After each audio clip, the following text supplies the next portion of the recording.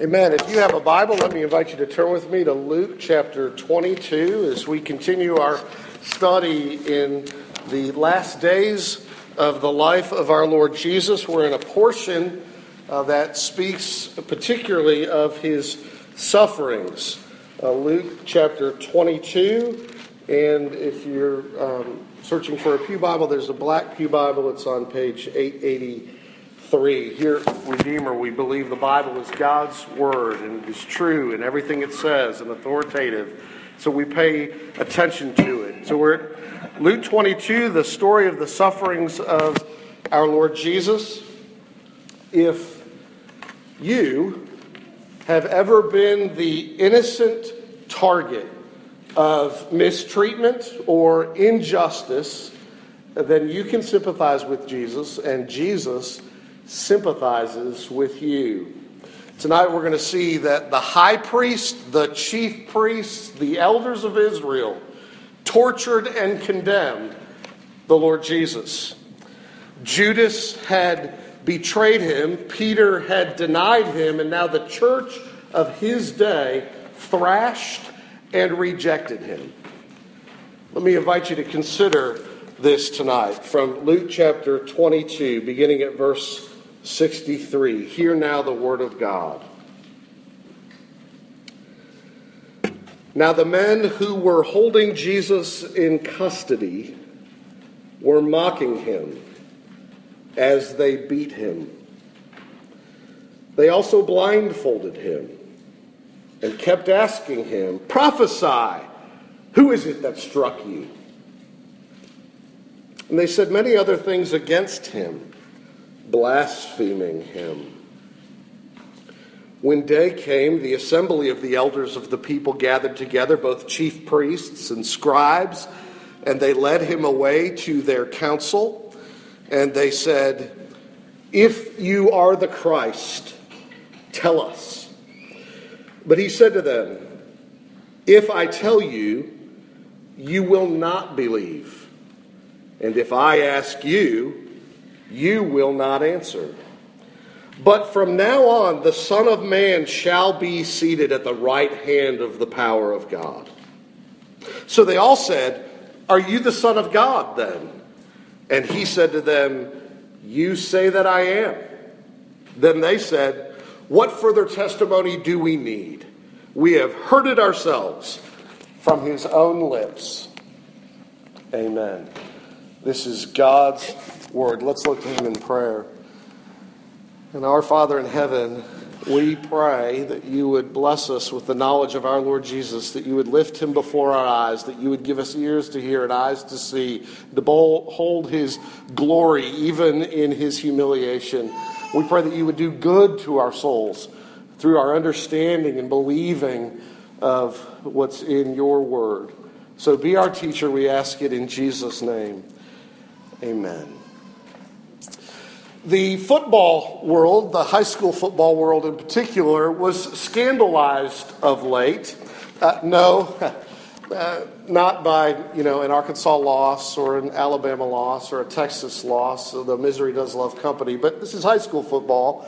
It was scandalized when just over the last month we've learned that two high school football players targeted an unsuspecting referee coming up from behind. One at full speed knocked him down, and another then dove on top of him. Authorities are considering criminal charges. The latest story comes actually from New Jersey, where one football player tore the helmet off his opponent in mid-play. Then while that unhelmeted player was down on the ground, the one holding the helmet took it and swung it at his head, connecting. Yes, you're saying football is a full contact sport, but it's not supposed to be like that. Something is really, really wrong when its participants and its referees are criminally abused and treated purposefully unjustly. We should be outraged. And that is how Jesus was treated. A gentle man was beaten. A merciful man was mocked. An innocent man was condemned for being who he was. the true and everlasting God. What we have in this text before us is before his crucifixion, Jesus was both tortured and he was put on trial. There were actually a number of trials. We're at the first kind of trial. It's the ecclesiastical trials. There's going to be a civil trial by the Roman authorities, but here it's the Jewish governing authorities, a church trial, a religious trial. And what we have here is actually the culmination of and the climax of the religious Jewish ecclesiastical trial. There's more to it. The other gospel writers tell us about. This is the end of it. So we're thinking about his torture and his trial tonight. And I want to highlight three things with you by asking three questions. First, how was Jesus treated? Secondly, what does that reveal about him? And thirdly, what can we learn from this? In the first place, how was our Lord Jesus treated? Well, it was night. He had already been betrayed by Judas. He'd been denied by Peter. He'd been arrested. And the apostle tells us that there was an informal meeting with the former high priest, Annas. John tells us this. And Matthew, Mark tell us that there had been a nighttime meeting following that with Caiaphas, the son-in-law of Annas. Annas had been the former chief high priest. Then the son-in-law had become high priest. And they had brought Jesus before them in the middle of the night. Then Matthew, Mark, and Luke here telling you that then in the morning at daybreak, they came together again before Caiaphas and the whole council of elders. That's the Sanhedrin, 70 elders plus the high priest. Luke records that meeting here. And it's the culmination of this. He's placed into the custody of the temple police, and then he's brought before these religious leaders. What did the temple police do to him? Notice where Luke begins this text. He says they began by beating him and bullying him. They blindfolded him and they blasphemed him. They played games with him. They had their fun at his expense. They mocked him as they beat him, and they put the blindfold on him and played a game. Who hit you? If you can prophesy, if you're a prophet, Jesus, tell us who it was. And they did many other things like this against him. And then came the religious trial, where he was treated unjustly. How unjustly at the trial? They broke many of their own laws. For instance, we know, according to their own rules, that if a man was arrested for a capital crime, and they believe Jesus is worthy of death, then no one cooperating in the arrest could be connected to the one who is accused. No arrest could be made based upon information given by a follower or colleague of the accused, because they felt that if the accused was guilty, so were his followers. But the entire plot revolved around Judas, one of his own disciples, giving him up. It was against their rules. And we know that, secondly, the members of the Jewish court, after hearing testimony in a capital crime, could not immediately act and judge. They were supposed to go home and sit on it, at least for a full day and night. They were to mull it over. They were to think through the evidence. They were to consider whether they ought to be merciful. They ought to wait to see if there was more evidence brought. The language of the code said this: eat like food, drink like wines, sleep well, and once again return and hear the testimony of the accused. Then and only then shall you render a vote. But they didn't do that. The Jewish court never left the presence of Caiaphas, and it didn't give a whole night and day. And then thirdly, their vote was supposed to be taken from the youngest to the oldest. And you can imagine why. So that the oldest, wisest, most influential and powerful didn't influence the vote of the youngest. But the youngest man was to vote first, followed all the way up the chain until the eldest finally cast their vote. But that never happened in this trial. They all, in one voice, just condemned him to death. Fourthly, he wasn't given a defense attorney. And fifthly, he was asked to stand as his own accuser to incriminate himself. And you might recognize that in our jurisprudence. You have the freedom to plead the fifth, and to not incriminate yourself. Jesus was not given that option. There were lots of other unjust things they did in this trial, but the point is, they were to be people of the book, and they didn't even follow their own rules. And they rushed to judgment. They condemned him as guilty. And in this spectacle, what do we see? Well, we see God highlighting his own son's innocence in contrast to the wicked conduct of his judges. He was honorable, and they were not. And that is very clear as you read these trials. And I simply want to add again, if you yourself have ever been the innocent victim of criminal injustice, then you have a God who gets it. You have a God in Jesus who has been right where you are. And if you have ever been physically and verbally bullied, mocked by others, even mistreated by authorities, then you have a God who gets that, who's been right where you are, who knows how to help you. That's the first thing I want you to see. This is what they did to him. They abused him, and they treated him unjustly. But what does this reveal about him? What does this story tell us about Jesus? It tells us four things about him very pointedly: that he is a prophet, that he is the Messiah, that he is the Son of Man, and that he is the Son of God. Everything here is designed in some ways to reveal to us who Jesus really and truly is. First, he's the prophet. They blindfold him and ask him, prophesy, who is it that struck you? Now, he doesn't play that game with them that night because he didn't use his prophetic abilities to play games. They were poking fun at him for claiming to be a prophet. They're toying with him, but ironically, they are actually fulfilling his prophecies as they do so. I simply want to point you to Luke chapter 18, verse 31 and following, where Jesus said, I know this is coming, and I'm telling you it's coming. In Luke 18, verse 31, he took the 12 and he said, see, we are going up to Jerusalem, and everything that is written about the Son of Man by the prophets will be accomplished, for he will be delivered over to the Gentiles and will be mocked and shamefully treated and spit upon, and after flogging him, they will kill him, and on the third day he will rise. He knew this was coming. He expected this to happen. He was, after all, a true prophet.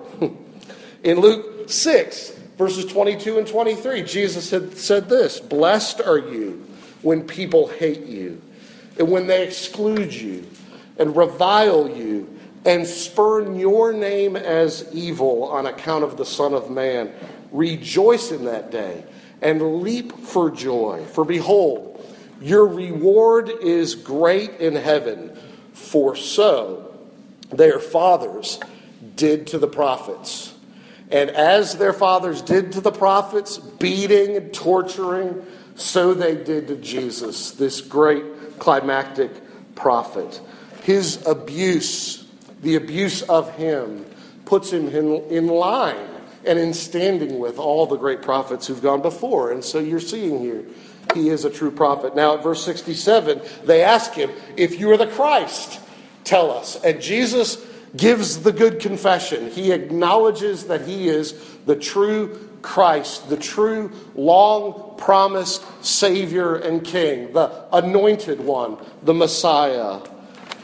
He says to them, however, he puts it this way, if I tell you, you will not believe. Verse 68, and if I ask you, you will not answer. Now what is he doing there? Well, he knew that they had already concluded that he wasn't the Messiah, certainly not the Messiah they were looking for. So he said, you won't believe me if I tell you that I'm the Messiah. They hadn't previously ever believed him. And then he asks them, if I ask you, meaning if I ask you what the promised Messiah is supposed to be, and what the promised Messiah is supposed to do, you're not going to answer me. You're not going to be straight with me. You won't say it because I can show you in the Bible that I fulfill the promise of the Messiah. But you don't even want to have that discussion with me, is what Jesus is saying here. They hadn't believed his previous words. They hadn't believed his previous works. They hadn't believed the miracles he had done in their faces. They certainly weren't going to believe him when he said he was the Messiah there. But Jesus held to the good confession, and he acknowledged, I am the Messiah. I'm the one you have long wanted, and I have come for you. So he's the prophet, he's the Messiah, and he goes on to speak of himself as the Son of Man, and that's the third thing we see about him. In verse 69, he says, but from now on, the Son of Man shall be seated at the right hand of the power of God. Jesus, this was his favorite expression for himself. This is how he most often spoke of himself when he gave himself a title, Son of Man. It means more than that he's a human or that he's a male child of a human being. It's a very well-known phrase in the Old Testament. The Jews were extremely familiar with this phrase. One classic place it's picked up is in Daniel, the prophet Daniel chapter 7, verses 13 and 14. Where Daniel has this vision of heaven itself, and the Ancient of Days is on his throne, and one is brought before him. It says this, I saw in the night visions, and behold, with the clouds of heaven, there came one like a son of man. And he came to the Ancient of Days and was presented before him. And to him was given dominion and glory and a kingdom, that all peoples, nations, and languages should serve him. His dominion is an everlasting dominion, which shall not pass away, and his kingdom, one that shall not be destroyed. And Jesus is saying, that is me. I am that Son of Man. This is who they are judging to be worthy of death. And in telling them this, in following up their question about, are you the Messiah? And he says, yes, I am, but I'm the Son of Man of Daniel chapter 7. He's pointing them there and he's saying to them, be careful now. You don't understand all that I am. I am more than you think I am. And I am different than you imagine me to be. In Warren Wiersbe's book, Meet Yourself in the Psalms, he tells about a frontier town where a horse had bolted and run away with a wagon carrying a little boy. Seeing the child in danger, a young man risked his life to catch the horse and stop the wagon. The child, who was rescued, grew up to become a lawless man. One day he stood before a judge to be sentenced for a serious crime. The prisoner recognized the judge as the man who years before had rescued him and saved his life. And so he pled for mercy from that judge on the basis of that prior experience. But the words from the bench silenced his plea. Young man, then I was your Savior. Today I am your judge, and I must sentence you to be hanged. And one day Christ is saying to them, and he's saying through that story to all of us, I have come that you may have life. The Father did not send his Son into the world that the world might be condemned, but that the world might be saved. And today is the day of salvation, Jesus is saying to them. But one day I will come back. I rule, and I'm going to be ascended to the right hand of the throne of power and glory. And from there I will judge my judgers. I will sit in the seat of judgment against you, Jesus is warning them. The just judge will judge the unjust judges who judge him worthy of disdain. And so he says, I am the Son of Man, and you will behold me in glory. And then he says, I am also the Son of God. They follow this up, wanting to be sure they've understood him correctly, connecting Son of Man from Daniel 7 with the idea of Messiah, claiming all of that for himself. In verse 70, they say, so then are you the Son of God? Not just the Son of Man, but Son of God. What really are you claiming? And Jesus says to them, I am. Now he put it this way, you say that I am. Now he's not being coy with them there. He's not saying, I never said it, You did. That's not what he's doing. He's actually affirming it. You have said that I am. That is, in fact, who I am, is what he is saying. On December 26, 1767, the day after Christmas, 36 prisoners, some of them sick and broken, stumbled out of the Tower of Constance.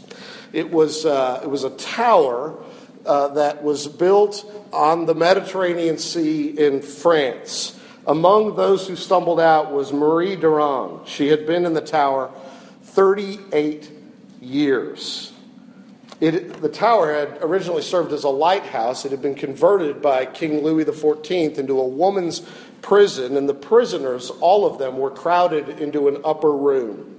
Their crime was that they were Protestants, and their monarch was Roman Catholic, who forbade them to gather in worship as Protestants. But some of them had been meeting in private. They had been reading their Bibles daily, and they were breaking the law in doing so. And Durand's brother, Pierre, had been a Protestant pastor, but he had been arrested and shot. Durand's father had been arrested. Her new husband, she had just been married, he had been arrested. And then she likewise was arrested. And she remained in that tiny room with nearly 40 people for 38 years. All she had to do to be released was say, I recant.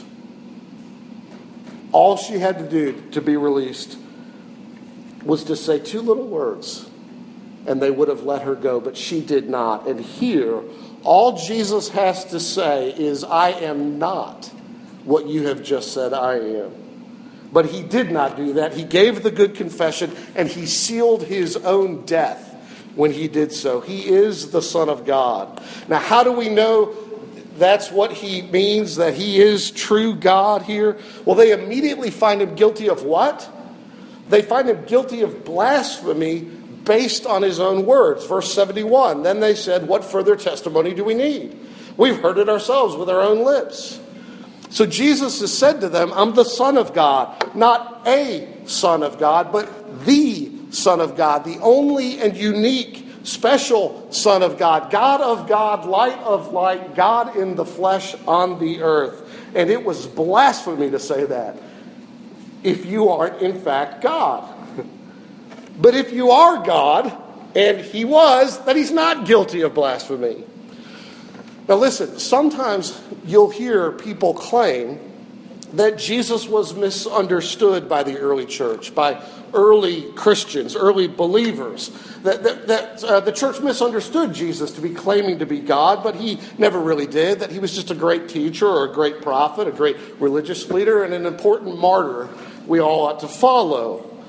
Or people will say, well, no, it's not that the church didn't misunderstand, but actually they made up the very idea that Jesus is God, and they did it hundreds of years after Jesus was on earth, and then they snuck it all into the Bible.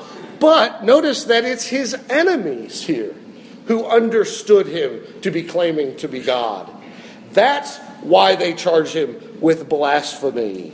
It was his enemies, not his friends, who got it, who understood that he was the prophet, the Messiah, and the Son of Man, and the Son of God. And you now, my friends, cannot claim ignorance about who Jesus is. Do not join his enemies in rejecting him. These are four of the things we learn about Jesus. But what can we all learn from this? Let me just highlight four more things, four lessons we can take away from this. In the first place, do not be surprised by unbelief. You can have Jesus staring you in the face, affirming to you all that he is, and you can still reject him. That's what these people did. It's not for lack of evidence that they rejected him. It's not because he hasn't been truthful that they rejected him. The problem is the refusal to believe the evidence that you have been shown, that you have been given. And why do we do that? We do that because of the hardness of our own hearts, not for lack of evidence. The fact is, people don't want to follow Jesus. People have already decided in their hearts they don't want anything to do with Jesus. People have already decided, I want to be my own king and my own God and write my own rules and not listen to this king and walk in his ways. And so I don't want anything to do with him, whether it's his salvation or whether it's his lordship. Never be surprised by unbelief. And so if you're a Christian and you're talking to your friends about the good news or family members, would you remember that some people you can talk to until you're blue in the face. You can argue the entire Bible with them and prove it all is true, and they will see Jesus in the Bible. And they will not give in. And the best thing you can do is pray for them. Because what your words cannot do, God can do. God can change hearts. And that is exactly what must happen if somebody is to go from unbelief to belief, from death to life. That's the first thing. Don't be surprised by unbelief. Secondly, don't be surprised if religious people persecute you as you follow Jesus. Don't be surprised when it's religious people who oppose you, people who claim to be part of the church, people who claim to be Christians, people who claim to believe the Bible, as these men did, but then reject its clear and unambiguous teachings about Jesus, or about salvation by his atonement, or about other clear and unambiguous teachings like marriage and sexuality and hell. Never be surprised if you're trying to follow Jesus and his word on these things, and it is the religious people even in churches, who come out most strongly against you. That's who's opposing Jesus here. They may even accuse you of blasphemy, of dishonoring God, because you believe the Bible. But Jesus is believing the truth about himself here and declaring it. What should you do if that's the case? 1 Peter chapter 2, Peter tells you in verse 21, "For to this you have been called, because Christ also suffered for you, leaving you an example so that you might follow in his steps. When he was reviled, he did not revile in return. When he suffered, he did not threaten, but continued entrusting himself to him who judges justly.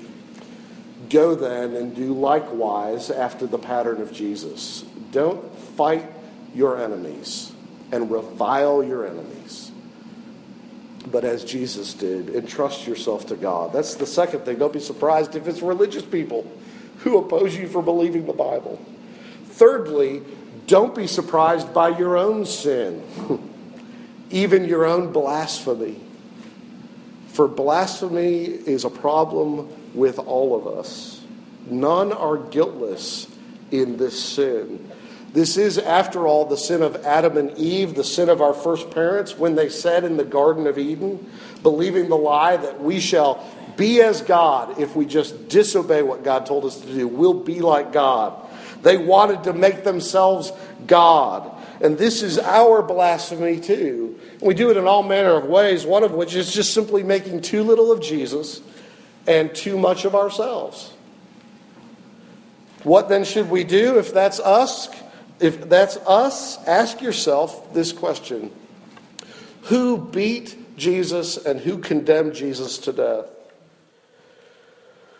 The famous composer Bach wrote an album called St. Matthew's Passion, and there's a point in the narrative of it when he gets to this point in the gospel text and the music is playing and the song is being sung, "Who is it that hit you?"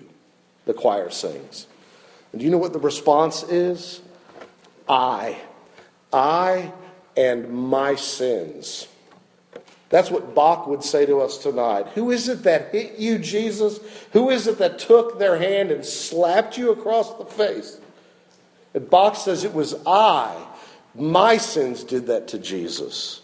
So if you discover that you think much too highly of yourself and much too little of Jesus, and in that sense blaspheme him, would you remember that yes, it is in fact your sin, and it is your sin that killed Christ, but Christ delighted to die for your sin. Would you think of this last thing? Don't be surprised by his love.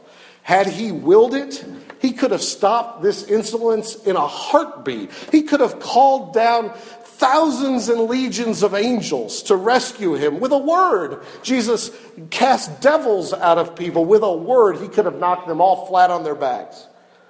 But it was his heart to do the great work of actually going to the cross as a blasphemer and a traitor. To do so in our place because that's what we are before God.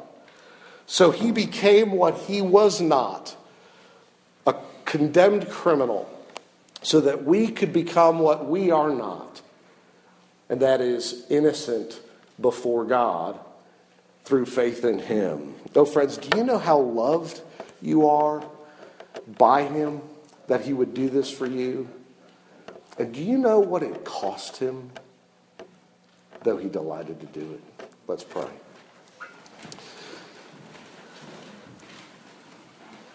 Our Lord Jesus, we give you thanks. We praise your name. Be lifted up in our hearts and before our eyes, and draw us to yourself and forgive all of our sins. For we ask it in your name. Amen. Let's stand together and sing as we prepare to come to the Lord's table.